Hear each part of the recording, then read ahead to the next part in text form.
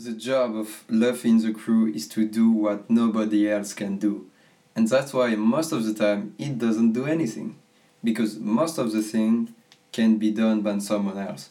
But the thing that nobody can do, that's what he does. That's why on Drum Island, for example, he carry Nami and Sanji while he's climbing a mountain bare feet and bare hand to save them, because nobody else can do this. He's the only one.